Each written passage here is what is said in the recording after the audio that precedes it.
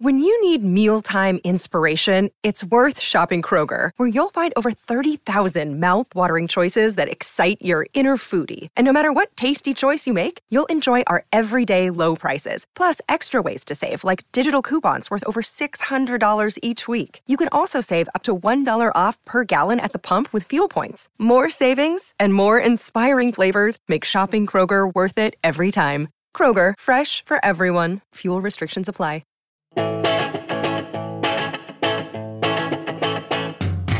Thank you for downloading or streaming this episode of Band Biographies.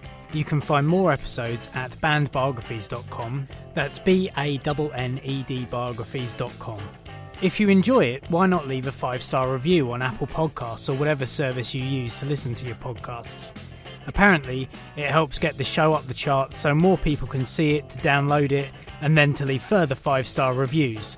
Another way you can help is by telling as many friends as possible to give it a download.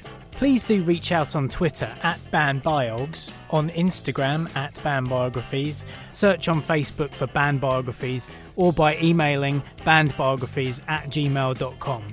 But most of all, enjoy. Hello, and welcome to this special interview episode of the Band Biographies podcast. Now, I hinted that there would be a mid-month episode in April, and here it is. My guests this time are the Sewer Cats. Ferocious, fuzzy, feline-inclined, the Sewer Cats are an explosive Manchester-based punk duo, drummer and singer Cass and guitarist Josh, who deliver riotous tunes of patriarchy-smashing fury. Their short and snappy songs have been described as catchy and scathing, bursting with hooky riffs, drenched in fuzz and aggressive riot girl vocals, all served up with a big helping of sass. Their new album, Cute Aggression, is out today on Manchester-based DIY non-profit punk label TNS Records. Go and find it and the Sewer Cats back catalogue wherever you stream or listen to music, as well as on the TNS Records website. Without further ado, here are Cass and Josh, the Sewer Cats. Josh and Cass from the Sewer Cats, welcome to the show. Thank you so much for coming on. Hi, thanks for having us. Before we get into it, there's always the preliminary questions that I like to get through before we kind of get into the meat of the interview itself, just so that myself and the listeners can get a better idea of who you are kind of individually. So what's the first song that you both can remember hearing where you thought, oh, I think I can do that. I'd like to do that, try and do music as a living? Well, I mean, doing music as a living is an interesting concept in itself. It's not really for a living. It's more for the fun of it and for the enjoyment of it, isn't it? But I think for me, the first time I thought, I could do this is when I was kind of like sixth form sort of age, and I started listening to like riot girl bands, and it was something for me. Before, I hadn't really seen people like me doing music, playing drums, doing rock music, I suppose. So, for me, it was listening to Riot Girl kind of made me think, oh, yeah, I could do this. You know, it's not just for boys. And was that the kind of 90s and 2000 Riot Girl movement? What kind of bands were you listening to? Yeah, exactly. So, like, I was listening to Bikini Kill and Hole and L7 and Babes in Toyland and stuff like that. And at my sixth form, there was like a library where you could take out CDs. So I used to take out all the CDs and like copy them and listen to them that way. And that was really great. I got through like a big catalogue of different bands that way. It's interesting. I've just released an episode today with another band from LA. And one of the guys there was like, I've never bought an album in my life. I used to go to the library and rent out like 10 CDs at a time and do exactly that. No, so good. And what about you, Josh? What was your kind of entry? I didn't really buy many albums because like I had an older brother who just kept like feeding me like loads of music. So I got into like punk music through that way, really. The Stooges, probably the first band I really got into, and still probably my favourite band. And like playing along to Funhouse, and like, yeah, I'd like to do something like this.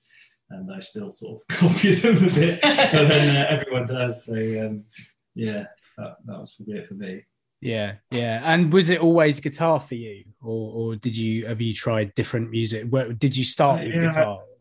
Yeah, I've dabbled on a few things. So I played trumpet. That was my first instrument, and I still bash it out occasionally. But I'm not gonna do it like for us. And yeah, we're not going to be like a ska band. You've also not mentioned the bassoon. I'm going to come to that. Yeah, I played bassoon for a bit. That was awful. It was terrible. It's like the butt end of like every like orchestra. So yeah, I started on classical music basically when I was like really young. Okay. Parents probably didn't really want me to play guitar, and then influenced my brother basically to taught me how to play, and then like it took off. So the typical rebellious kind of story. Hated the orchestras. It's awful. And was it always drums for yourself, Cass? Yeah, so when I was at school and I really wanted to play an instrument, and really I've kind of wanted to do the same as Josh, really, where everyone was in the orchestra and, you know, you would play a clarinet or a flute or whatever. But my mum and dad weren't really keen on me bringing home like a screechy instrument. So, and the school had just got a drum kit. And so my mum was like, well, why don't you do drums? Because you can't bring that home. So they got me some drum lessons at school. But yeah, soon enough, like I did want a drum kit at home, and I did eventually get a drum kit at home. And they probably regretted that decision. Yeah, they still do now. They still do. What are you doing? So they didn't want you to bring home screechy instruments, so they got the loudest instrument there possibly is. Yeah. It's better than the violin, though, isn't it? Like, unless you're amazing, the violin sounds shit. It does sound rubbish, and like it's instant satisfaction. The drums, I think, because like within like a couple of lessons, you can play along to a song like easy. So like I think for me, I'm not that musically minded when it comes to sort of like reading music or anything like that. I find all that sort of stuff really difficult, and I tend to like go more by feel, and so I think the drums are like a good fit for me, really. So did you come from musical families? I mean, Josh, it sounds like your family was quite musical. Yeah, my older brother, I keep going on about him, but literally he can play anything. So yeah, we all just were sort of copying him. And yeah, I guess like my parents could like do a bit, but they weren't into rock music or anything. So yeah, that's why they wanted us to like play like, play classical, which just didn't work for any of us. Did they play classical as well? Yeah, they weren't great, but they, your dad can like play guitar, piano and stuff, but weren't like amazing classical, musicians or anything. Yeah. And my side don't play anything at all, actually. Right. So you had to find your own way into music. Yeah. So what were the first kind of albums that you bought then with your own money? I mean, if indeed you were, because it sounds like you were ripping albums. Yeah, such cheapskates. Yeah. No, we all did it. It was the early noughties. Yeah, absolutely. Well, I mean, going back like a bit further, so this would be like sort of mid-90s, I suppose. Like, with my own money, I just used to go to Woolies and buy, like the Now compilations. That was like my thing that I used to buy. Some really awful things. But like one of the first singles I remember buying, so this is probably like 2000 maybe, is I bought Hey Ya by Outkast. I remember like buying that. Great song. And I stand by that choice because that is probably the greatest pop song of all time. So I think that's a pretty good choice. Yeah. Not bad. Yeah. I don't know, because like I was just you're just giving stuff. Just giving stuff all the time. I didn't buy anything. Well, this is the great thing about having an older brother, I suppose, is that you kind of inherit everything from them. I am an older brother, and I know that my younger brother he got into kind of punk and metal just because osmosis, basically. Yeah. But I get that about the Now CDs as well. I think they were a kind of rite of passage, really. Oh, yeah. Those compilation albums. But I always found that there was one CD that was really pop, and then the other one was slightly more alternative with kind of hip hop and rock stuff on there. There was always one good CD and one slightly naff pop CD on there. Yeah, and probably at the time I probably preferred the naff pop CD. So we're talking like Steps and Boyzone and things like that. Yeah, I wasn't actually so fond of the boy bands. I think that says a lot. Like, it says a lot, doesn't it, about the trajectory I was about to go on. I always preferred the girl bands. But yeah, I'm trying to think of like anything that stood out from them. I wish I still had them, because I think it'd be really funny to like listen to them now. I'm sure you can find them somewhere. There's probably a Spotify playlist somewhere. There's a Now playlist out there somewhere. Yeah. So when did you kind of graduate and kind of go to like live music, live shows, and what were some of the first kind of shows that you went to see? Who was playing?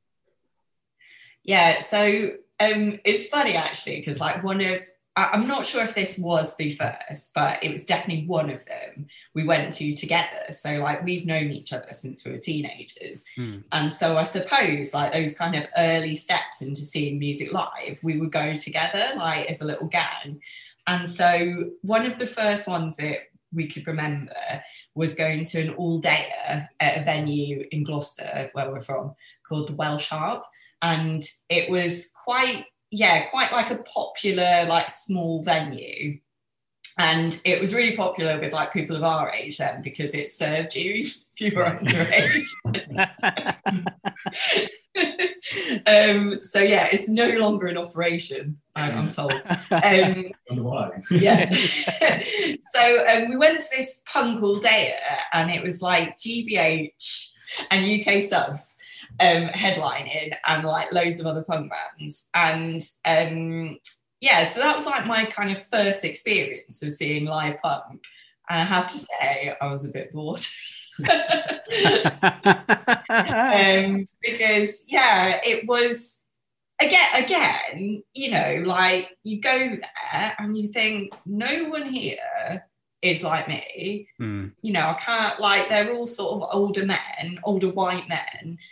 And it's sort of like, you know, for a while I enjoyed it, and then I just started to get like a bit weary of it. And then I had too many Bacardi Breezers and I had to be taken home.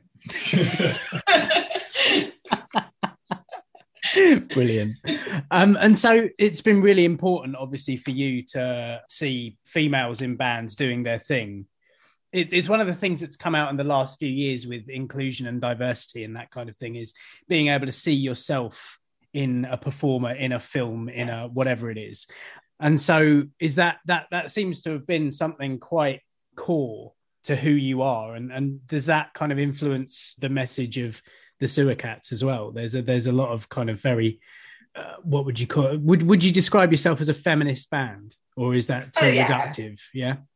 I think I mean I don't think it's too reductive. I think it is what it is, you know. I never like to say the wrong thing around these issues. You know what I mean? No, I don't think that's the wrong thing at all. I think actually, thinking about it, it's one of the reasons why we ended up doing it is because we kind of thought, well, you know, it's important to kind of do, you know, because like you said, you can't be what you don't see. And so you've kind of got to, I suppose, like when we started this band, I wasn't really ready to start this band. Like, I didn't really feel prepared. I had never done vocals before. I hadn't picked up a drumstick for like 10 years. So when we were playing our first gigs, it was not easy to do. But I just felt quite strongly like, well, I feel like I should just have a go at it, because it's kind of important just to have a go. And even if you think you're going to feel stupid, it's sort of like an important thing for maybe other people to see. So, I completely agree with the sentiment of, you know, women in music need to be visible and out there to help everything along, I suppose. But it's mad, isn't it? Because, like, I mean, I do documentaries as well as these interview episodes. And some of the most popular ones that I've done have been Siouxsie and the Banshees, The Slits, and X-Ray Spex. And you're like, well, there's three incredibly diverse but very successful in their own right bands. I mean, Siouxsie and the Banshees was incredibly successful. The Slits and the X-Ray Spex slightly more kind of cult, I suppose. But still incredibly important and influenced all that Riot Girl movement that came later in the kind of late 80s and early 90s. So like it's mad to me that there have been these incredibly strong women in rock music, and yet still it feels like the representation isn't there, and the kind of success of female artists is still almost a part of their success comes down to their sexuality rather than the message. Yeah, it can be reduced to that for sure. And I think particularly sort of at grassroots level, like you just don't see as many women or marginalized genders, you know, performing. And it's like you say, you know, we've had these standout bands with, you know, women artists like kind of leading the way, but that doesn't necessarily translate down. And so, you know, at a local level, I think we need to do more to make sure lineups are equal, so that, you know, we get young kind of, you know, people coming through. And do you think that's because there's slightly too much gatekeeping going on, or that I don't know? What do you think the issue is? I think it's sometimes laziness on, you know, promoters' parts, you know, kind of not sort of thinking about diversity, not kind of thinking, oh, okay, you know, I'm putting this lineup together, who shall I ask? Just kind of thinking, well, I'll ask my mates, and they all happen to be white blokes. I think it's that. I think it is getting better, I have to say. You know, having kind of experience doing sort of live gigs when I was a bit younger in comparison to now, it's loads better than it was back then. I think we've still got further to go, but I think there has been like some positive steps made, and I think there is more of a conversation now around diverse lineups and making sure that it's more equal. There's like literally one club in my town now that does live music. Like everything else has been shut down, and I think also that adds to the non-inclusive nature of things. Again, it's like the certain couple of promoters who do that night ask the same bands on, and it's a little bit kind of stifling. So you mentioned that you'd played in bands previously. Was it the two of you in other bands, or were you playing in separate bands? Yeah, so when we were teenagers, you know, with the sort of like gang that we hung about with, like Josh's brothers and stuff, we were kind of all in bands then. So we were briefly in a band together. Then I was in one with Josh's younger brother. So yeah, we were kind of doing things like when we were teenagers. None of it was particularly good. I'm not going to tell you the name. You're not going to go and look it up. I don't think there's any recordings out there or anything. Terrible. But, you know, like I had an experience of sort of playing local gigs back then, and it was tough, you know, like the things that people used to say. It does depend on the region. It's just really awful. Yeah, I think. Yeah, because we were in Gloucester. I think it had a bit of a small town mentality as well. I think maybe it wouldn't have been the same in a city like Manchester. Do you think that that's something that spurred you on? Yeah, totally. Yeah, you know, I think for me, it just like made me more and more determined really to prove people wrong. So yeah. Okay. And so how long have you been playing as the Sewer Cats then? What was the impetus for starting this band? So really for a long time, because we'd done bands before, we talked about doing another one, didn't we? So yeah, we finally got our act together really. And I got a drum kit and we started playing again, started jamming a bit. But at that point, I'd never done vocals before. And we thought we would do some kind of like post-rock sort of soundscapes or something like that. and like maybe put it on SoundCloud, and that would kind of be it. And we had the name Sewer Cats, because when we go on holiday, we always find like the stray cat populations wherever we go and feed them, and we call them the Sewer Cats. Right. So we had this idea for name. But yeah, when we started jamming, one day I just started shouting things over the top of the music, and we were like, oh, that sounds pretty good. Like let's do some more of that. And that's just how it came about, really. And that was sort of the end of 2018. And so, so the whole, I was going to ask about the cat motif. So it's literally like you guys attract stray cats. Yeah. Maybe it's our smell. And so, like, I mean, the power, was it always going to be like a power duo? Was that always the plan? Or were you? I think start off with other musicians, or? Do you know what? Like, people ask, like, why did you decide to be a duo? But honestly, we never even thought about inviting anyone else in. I think because we were just like, oh, it's just a really casual thing that we're just going to do for a laugh. Like, we never thought about, oh, we need to recruit a bassist or anything like that. And yeah, so, and when we played our first gig, we honestly thought, oh, we'll just do this one gig, get it out of our system. It'll probably be a real disaster, and then we'll just never do it ever again. So yeah, it's basically like a bit of a joke that got out of hand, I think. But equally, I think it lends a certain, like, a limitation, but in that way you can be creative within the limits of just having the two instruments and voice.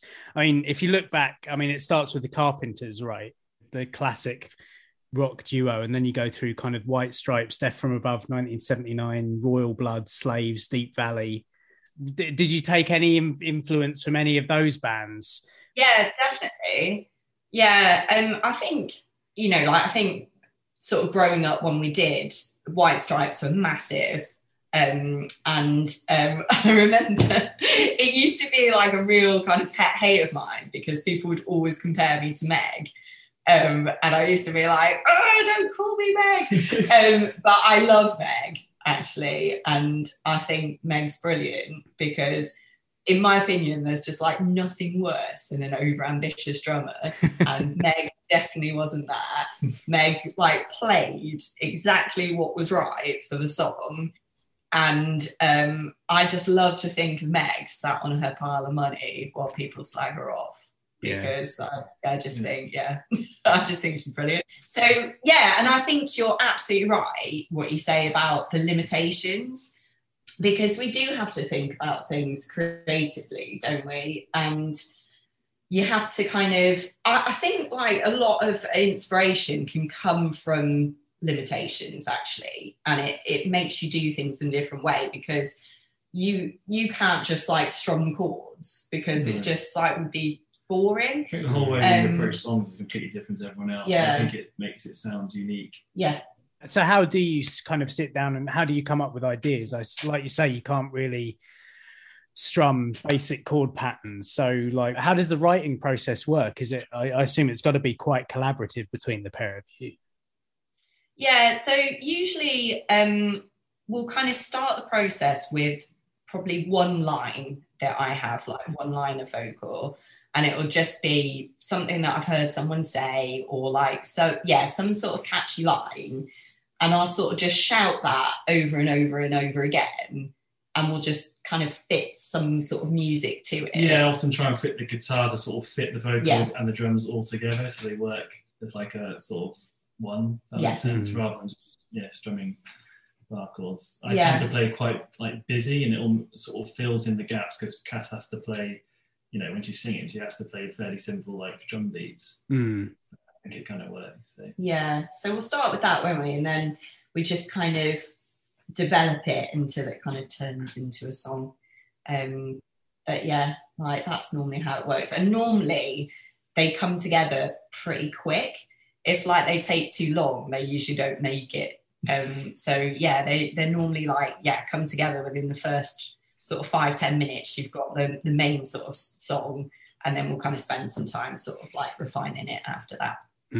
I think that's the best thing about being in punk bands, though, isn't it? Like, it's quite an immediate gratification, really, because you can come up with like 2 or 3, maybe 4 chords and write some lyrics to them. And if it doesn't come together within half an hour, probably isn't going to work. Yeah. If it's too much hard work, it usually doesn't make it. You, Cass, have chosen one of the most difficult things to do, it feels like to me, because I dabble with drums. I'm really crap at it, but there's no way, like it's coordinating 4 limbs and also singing is quite a difficult thing to do. Like, has it taken a while to perfect it? I always think it looks way more hard for, like, to my eyes, to play getting guitar the volume while sitting, because you're shouting as well.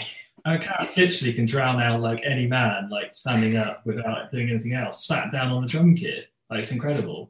It's like you knew that when you used to say to me, use your indoor voice. Yeah, Cass has got the loudest voice ever, but it works. So. It doesn't always work like when, I'm just at home. You're trying to whisper. Like a tricky or something. I don't know. I mean, like, it came quite naturally, I think. I think it helps that I play drums in quite a simple way.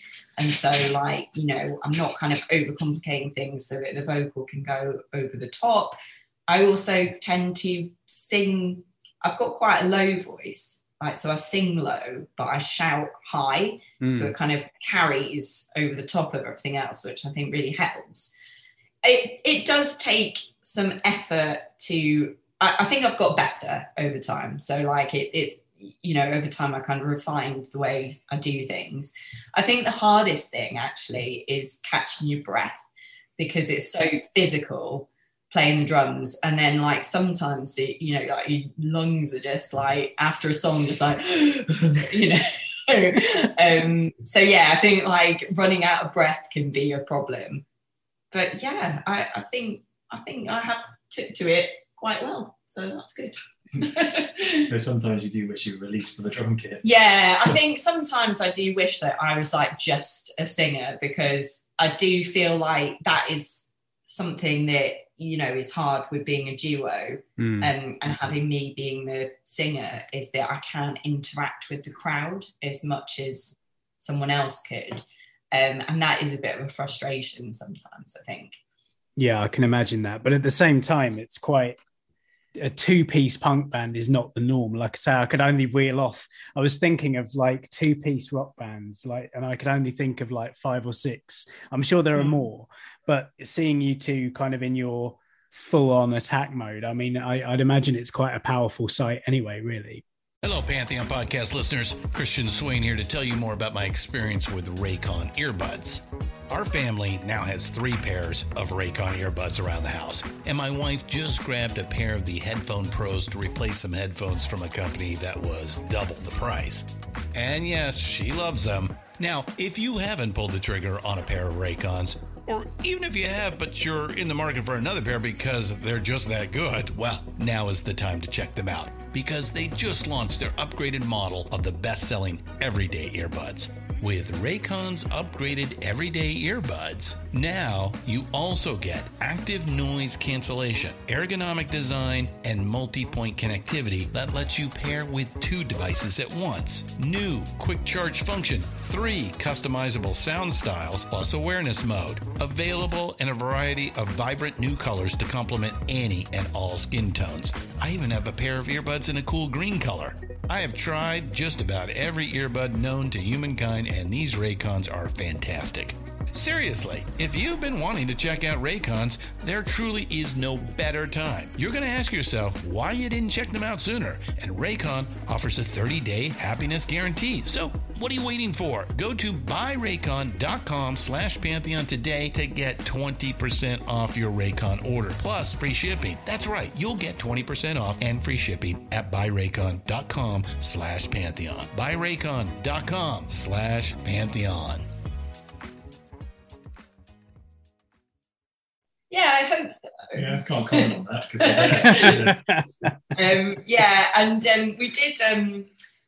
we have tried like recently kind of getting a bit more crowd interaction where like we kind of invite people up to kind of hit a cowbell and stuff. And that's been like going well. People seem to enjoy kind of like being part of it. And I think again, it sort of like blurs those lines between, you know, who can do it, like who can be involved. And I think like, you know, anyone can have a go. So like, it's good to kind of get that interaction, I think, from the people watching. Yeah, definitely. And so more recently, you've signed to TNS Records. What was it that kind of made you pick them to go with as a record label? I assume it's probably down to their kind of non-profit DIY punk ethos. Or were you looking for a label, or did they come to you, should I say? Yeah, so TNS are you know, they're so part of the scene in Manchester. So like we got to know TNS through playing like local gigs around here. And Andy from TNS, along with Joe, puts on Garlic Bread Club, which is a really great punk night here, which we played at. And TNS are also involved in Manchester Punk Festival, which we're playing at soon. So it was the natural choice, wasn't it, really, to go with TNS. And, you know, they've been so good at helping us with everything and, you know, getting the word out there. And, you know, we can't thank them enough, really, for what they've done with releasing this record. Yeah, it was released on Hell Hath No Fury Records. Yeah. But that came to an end. So then, we went looking for someone else. Yeah. Okay, I wasn't sure actually I should have asked whether you were on another label before. I wasn't sure whether it was that or whether you were releasing independently. So the new record that you mentioned there, Acute Aggression, is coming out today. And you were gracious enough to give me a kind of sneak preview of it as well. And I love it. I mean, compared to the last ones, it seems like you guys have gone in a slightly more, I mean, it sounds angrier. I don't know whether that's something that you guys have experienced over the last couple of years, because the last album came out, was it 2018 or 2019? 2020. 2020. Yeah. Oh, was it 2020? Sorry. April 2020. Wow. Yeah, so it came out during the first lockdown. Right at the start of the lockdown. So, great time to release a record. But, you know, in the grand scheme of things, it wasn't, you know, anything too important. But, yeah, we released it then and we did some live streams and stuff to promote that at the time. But with this record, yeah, you're right. I think I just get angrier and angrier. Yeah. Well, I mean, when I was listening through to it earlier on the last couple of days, Delia and My Dark One especially came across as quite angry. I mean, there's been a lot to kind of get angry about over the last couple of years, I guess. Was there anything in particular that kind of sparked that? Apart from obviously, you know, the government being fucking awful and world leaders waving their dicks about while completely ignoring or actively killing their own populations. Yeah, I think, you know, you've hit the nail on the head really there. Like, I think you couldn't, you know, most of the album was written during the lockdown and you couldn't help but like look around you at what was happening and think of the complete incompetence of the government at handling it. So it's very much against that backdrop. Also, there's like a lot of loneliness in the record. Obviously, we've got each other. We were locked in together, which was great, actually, because we could write loads. But outside of that, I couldn't work. So I did a bit of volunteering and I met quite a lot of lonely people through that. And there's a couple of songs on there that are kind of written from their point of view, actually. There's a couple of songs that, like I'm sort of playing a role of someone else, I suppose. Also, you know, just some sad things happened to us. I went through a period of like being quite depressed and anxious at one point, and you know, it has a flavour of that, I think, on some of the tracks like My Dark One. So I think just generally, as our records have progressed, they have got darker. I think because as you I suppose as I've kind of got more used to writing songs, because as I mentioned, it's very much been like a learning process as we've done this band. I'd never wrote a song before doing this band. I've become more comfortable, I suppose, with kind of talking about the way I feel more personally. And I've kind of gone to some more difficult places, I suppose, lyrically. And I've kind of pushed myself more on this album to, I suppose, be a bit more vulnerable. And it's just you who comes up with the lyrics, Josh? You don't have or do you contribute some as well? I don't really add anything to lyrics, do Just I? trying to think. I'm always you like, probably have done one. I'm always like telling you to like crack the whip, aren't I? Like write a song. Yeah. I'm always having guitar lines. I'm just waiting for Cass to come up with something. Yeah. We have this like joke that Josh is like Greg Ginn from Black Flag. Because... I'm not that bad. I am not that bad. I do not make you practice 6 hours a day. Because he's always on at me to like, write a song, practice more. Yeah. I think the songs like are always quite personal, really. They come from things that have happened to me. So like I just kind of try and like write stuff down and things people have said like as they happen. So I better crack on with some more, I suppose.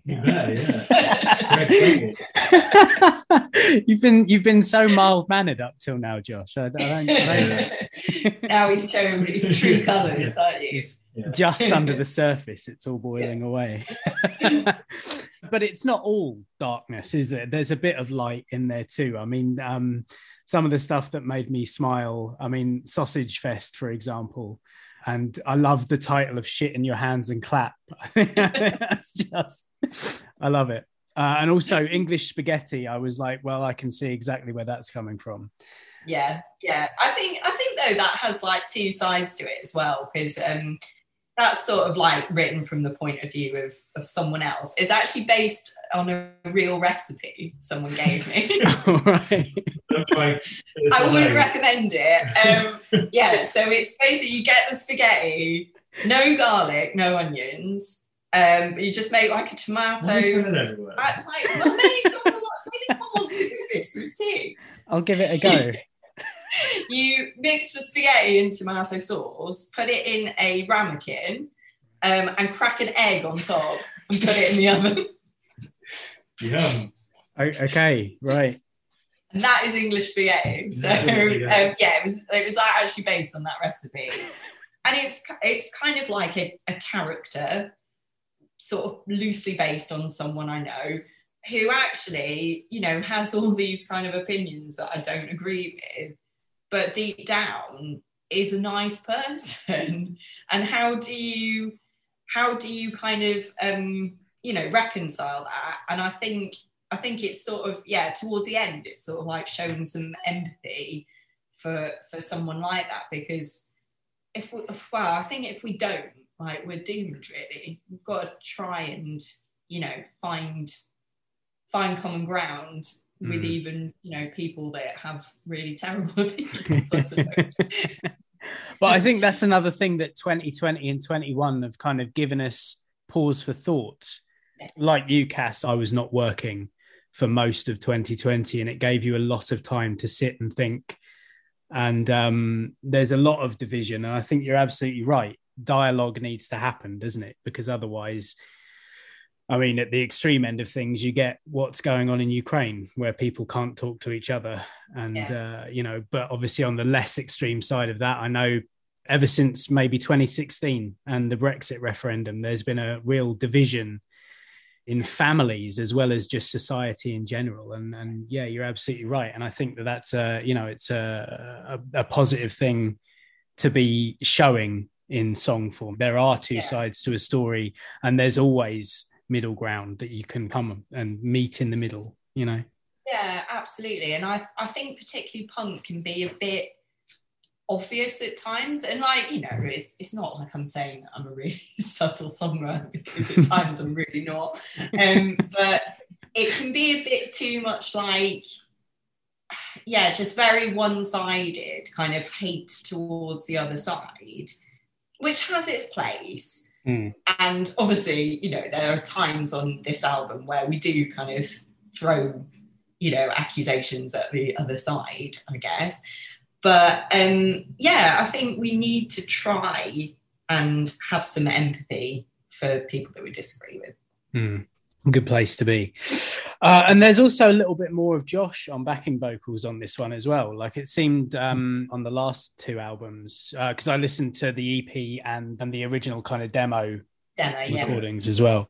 Is that because of increasing complexity of the songwriting, or is it just more confidence these days? Or yeah, I think it's partly like more confidence. I haven't done any vocals either, so yeah, just got more confident with it. And yeah, some of those vocals on the albums I actually do live, and some of them I don't do live that we just decided to do like when we were recording.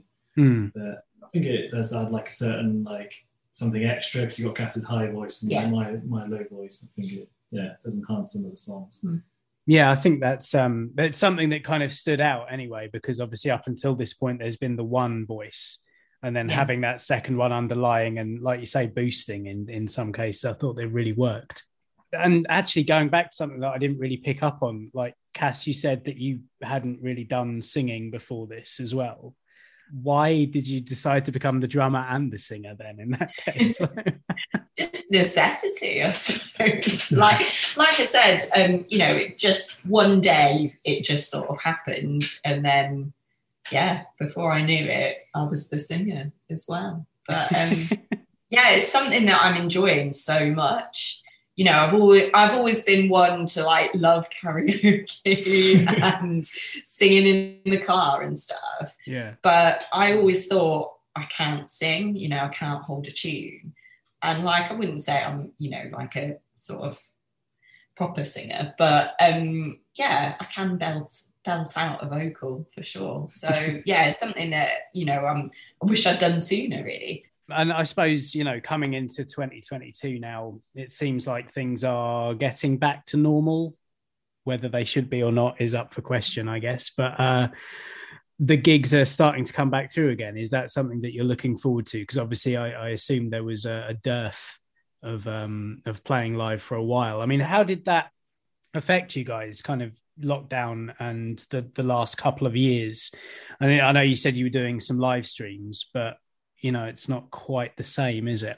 Shit, let's be honest. No one wants to see some like wailing like in his living room, but like, you know, it's better than nothing, isn't it? So, it's better than nothing. And I think we used the time well, because I think we just wouldn't have got an album together had we not had the time. I think to write for it. But yeah, it's so good being back live, because I think that is our strength, really, is playing live. And so yeah, really enjoying being back to it. And we've booked a tour for May and June, so we'll be announcing that soon. And yeah, looking forward to playing some new places and seeing new faces and all of that. And records always try to mimic like what we're like live. We try and get gritty, sort of raw sort of sounds and sort of get people interested in what we sound like live. Yeah, so when you come and see us live, a lot of people say, oh, it sounds exactly like the record. And I hope that's in a good way, as in the record sounds very kind of live sounding. And you know, like I don't think we're sort of too different sounding. It's to the record at all when we play live. It's you know, just more energetic, I suppose. The next time we're going to get auto-tune on you then. That's the thing, isn't it? I think punk bands especially need to sound that energetic, and certainly the recordings that you've put down even before this album were raw and live sounding anyway. I mean, I think that's definitely a strength, and certainly if people are saying, oh, it sounds like the album, I would say that that's a good thing. I see you're playing down in Hastings as well, which is down not too far away from me, so I might come along to that one for sure. Yeah, absolutely. I think we might have a date even closer to you, actually. Oh, right. So yeah, we've got the Chatham date, which that's literally down the road. Yeah, there you go. Where are you playing in Chatham? Poco Loco. Oh, right. Yeah, that's the only place in Chatham to play. Of course it is. There you go. Excellent. Oh, cool. Well, I'll definitely see you there then, for sure. Great. Cool. What are some of your favourite things about playing live? I mean, and do you have any kind of standout shows that you have played? Yeah, I think just kind of experiencing people like up close, enjoying it. In Manchester, we have this whole thing of like everyone does pyramids. You know, it's just like there's nothing like it, is there? Really? Yeah, just like the energy. Yeah, the energy sweatiness of it. Yeah. Yeah, it's brilliant. I also like the fact that you don't know really what's going to happen. Like some random shit often happens. Sometimes I tread on my guitar lead and pull it out, and sometimes it goes quiet for a bit, but that's all part of the chaos. The chaos is makes it exciting. Yeah, and I would say like a standout kind of place to play that we love going to is Conroy's Basement in Dundee. That's always just so good there. They have a brilliant sound system, so it's like super loud. And like just everyone is like just so up for it. Like, you know, whenever a touring band comes through, they just like can't wait to see you. And yeah, it's just a brilliant atmosphere there. Oh, cool. I'll have to look out for that one. Yeah. What are your favourite or least favourite things about being in a band together? Oh. Everything is fine. Yeah. Don't say like that. It's not like I'm like Greg's cracking the whip again. I mean, I just think it's a bit of a boring thing to say, but the convenience of it. The convenience is the reason you like being in a band with me. Brilliant. But no, in all seriousness, like it's just it's easy to get together to practice. It's easy to book gigs because like you can just shout to the other one, "Are you free on this day?" Like we just know of so many other bands that end up kind of not doing as much as they'd like because it's just the logistics of it is so difficult. So I think that's like just a real plus point for us. But ultimately, I'm sorry to be like, this is a little bit soppy, but I just think, I just love kind of that we've like created something together. It is like, you know, like kind of, you know, making your little like album baby that you've kind of, like you've really worked on together. And it's just so satisfying to kind of create that, you know, just the two of us, I guess. And I think that's partly why I like it just being just the two of us. There's no other involvement because, you know, you can be proud of this thing that you've made together. Cool. Yeah, I feel like we've got like such a connection. We've been together for such a long time. We know each other so well. We know what each other's going to do and what we're going to play. So and it does translate to the music, doesn't it? Yeah. I was going to say, does that help live as well? Yeah, I think so. So, I mean, the sound engineer that we work with, Tom, we've worked with him on all our stuff. He even like just recorded like our demo in our living room. That was the first thing that we did. And he says like that we have this weird timing thing that he's only seen with either us or with siblings. Weirdly, where like we know without counting when each other's going to stop and start, and so like we've got a song on the album which has like sort of starts and stops, and like he's just like how do you know like when to do it? Because it's not the actual right time. It's not actually like it's not actually on the count. It's just we just know. So yeah, it is. You do have that kind of like weird connection musically, I think. Oh, that's cool. And before we do end, I didn't want to. I wasn't sure about asking that question first off because I never like to put a bit of jeopardy into an interview. But before we do bring it to a close, I mean, what music are you listening to at the moment that you think others should also be tuning into? And what bands are in your kind of local scene that you'd like to kind of give a bit of a shout out to? Oh, there's so many. Aren't there? Just the DIY punk scene at the moment is amazing. There's so many bands that are just so good. You just every time you go to a gig, you see someone you didn't know before, and it's just like, wow, that was amazing. Like even this Saturday, Garlic Bread Club, like Electric Press and Going Off, like never heard them before. They just blew us away. Yeah, they were incredible. So there's just so many. So there's those two, and we really love Bruise Control. Haste, Comeback Clit, who are out of Hastings. We're going to be like touring with them. They're going to do they'll do the Chatham date actually, right. So you'll see them then. Riviera Kids, Piss Kitty. We're going to miss someone. And there's of course like Josh's elder brother's band, which is All Depends. They're about to come and stay with us today. So yeah, there's loads. And I think that was something that, you know, talking about, especially for example, female fronted and queer bands as well. There's a lot actually going on now. And there seems to be quite a burgeoning scene for that kind of that kind of subgenre, if it even is a subgenre, you know. And like even going through yesterday, I kind of went through your Twitter followers and who's following you and all that kind of stuff. There's so many bands from so many various backgrounds and subcultures. So much going on in that space that it seems like a really exciting area to be involved in. It absolutely is, yeah. And so what's next? Obviously the tour is next, I guess, and promoting the album. I mean, and it sees you going around the UK. How many dates are you playing? What, about 8, I think. Yeah, I think that's about 8. So, we're going to do a few Scotland dates, and then over sort of one weekend, and then a couple of weekends later, we're going to do the kind of South dates. So that's really exciting. And this weekend, we've got MPF as well, which will be our album release show. So that's really exciting to get there because that's been delayed for 2 years. So, super excited to perform there as well. Excellent. And also the video out now as well for Delia. Yeah. That was one of the things I was going to come round to and didn't. So there's it's a great video. I love it. Really kind of kinetic and well shot. But there's a whole thing about Johnny Cash there. Yeah.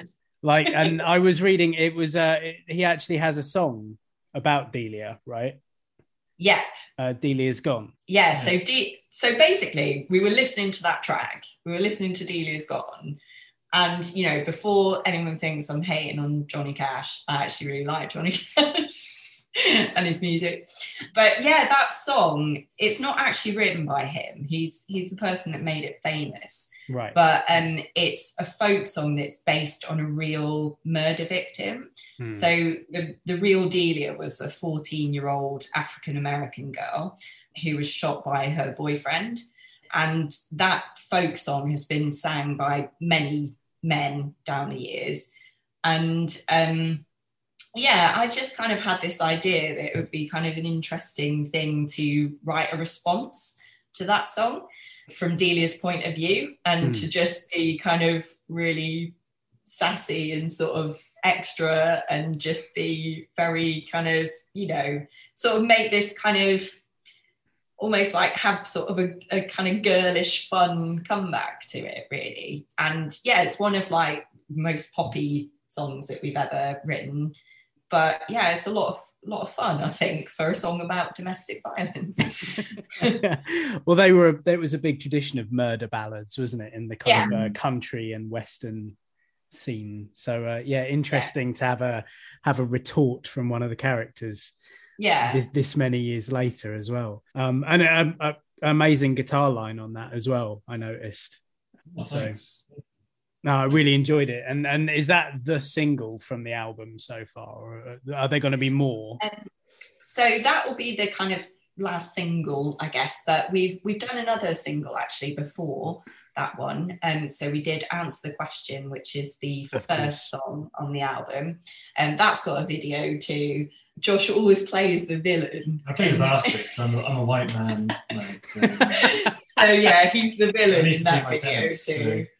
So yeah, check that one out because that's a good laugh. If you want to see me running around Manchester like a twatty Tory, then yeah. I will definitely go and check that out. And I also obviously absolutely implore everyone listening to go and check out the Sewer Cats and their back catalogue, but especially the new album, and keep an eye out for where they're playing on their tour. Go and check them out. Where can they find you? I think we're everywhere, really. So, yeah, I think it's the Facebook, the Sewer Cats, Bandcamp, Twitter, the Sewer Cats, Instagram. Yeah, you can find us everywhere. If you just put in the Sewer Cats, you'll find us. Josh and Cass, thank you so much for coming on. And I look forward to seeing you in Chatham in a few weeks. Yeah, a few weeks' time. It'll be in June. June. Yeah, June. So we'll let you know the dates. Bro. But yeah, thanks so much for having us on. Yeah, no problem at all. I'll get you a drink when you're down there. Brilliant. Thanks, Tom. Cool. See you later. Bye-bye. Thanks. Bye.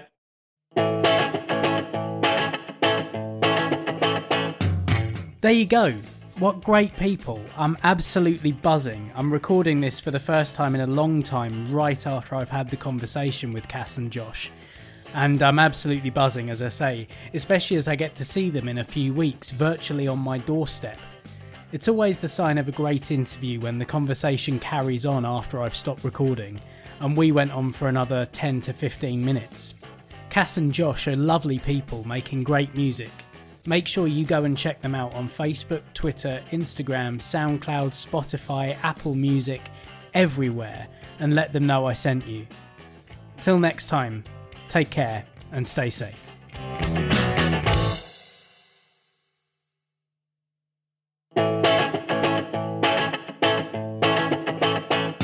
Thank you for listening to this episode of Band Biographies.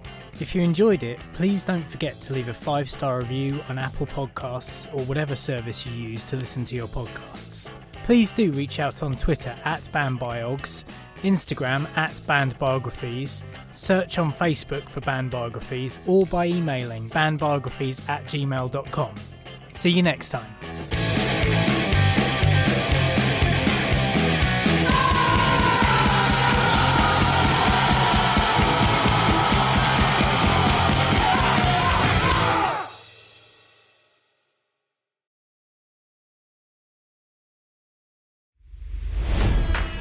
It's NFL draft season, and that means it's time to start thinking about fantasy football.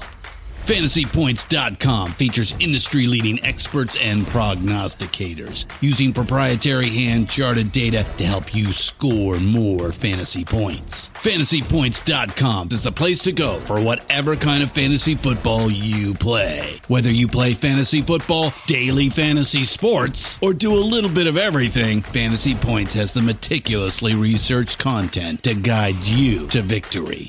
And why wait for the fall? Fantasy Points also covers the new spring football league, the UFL.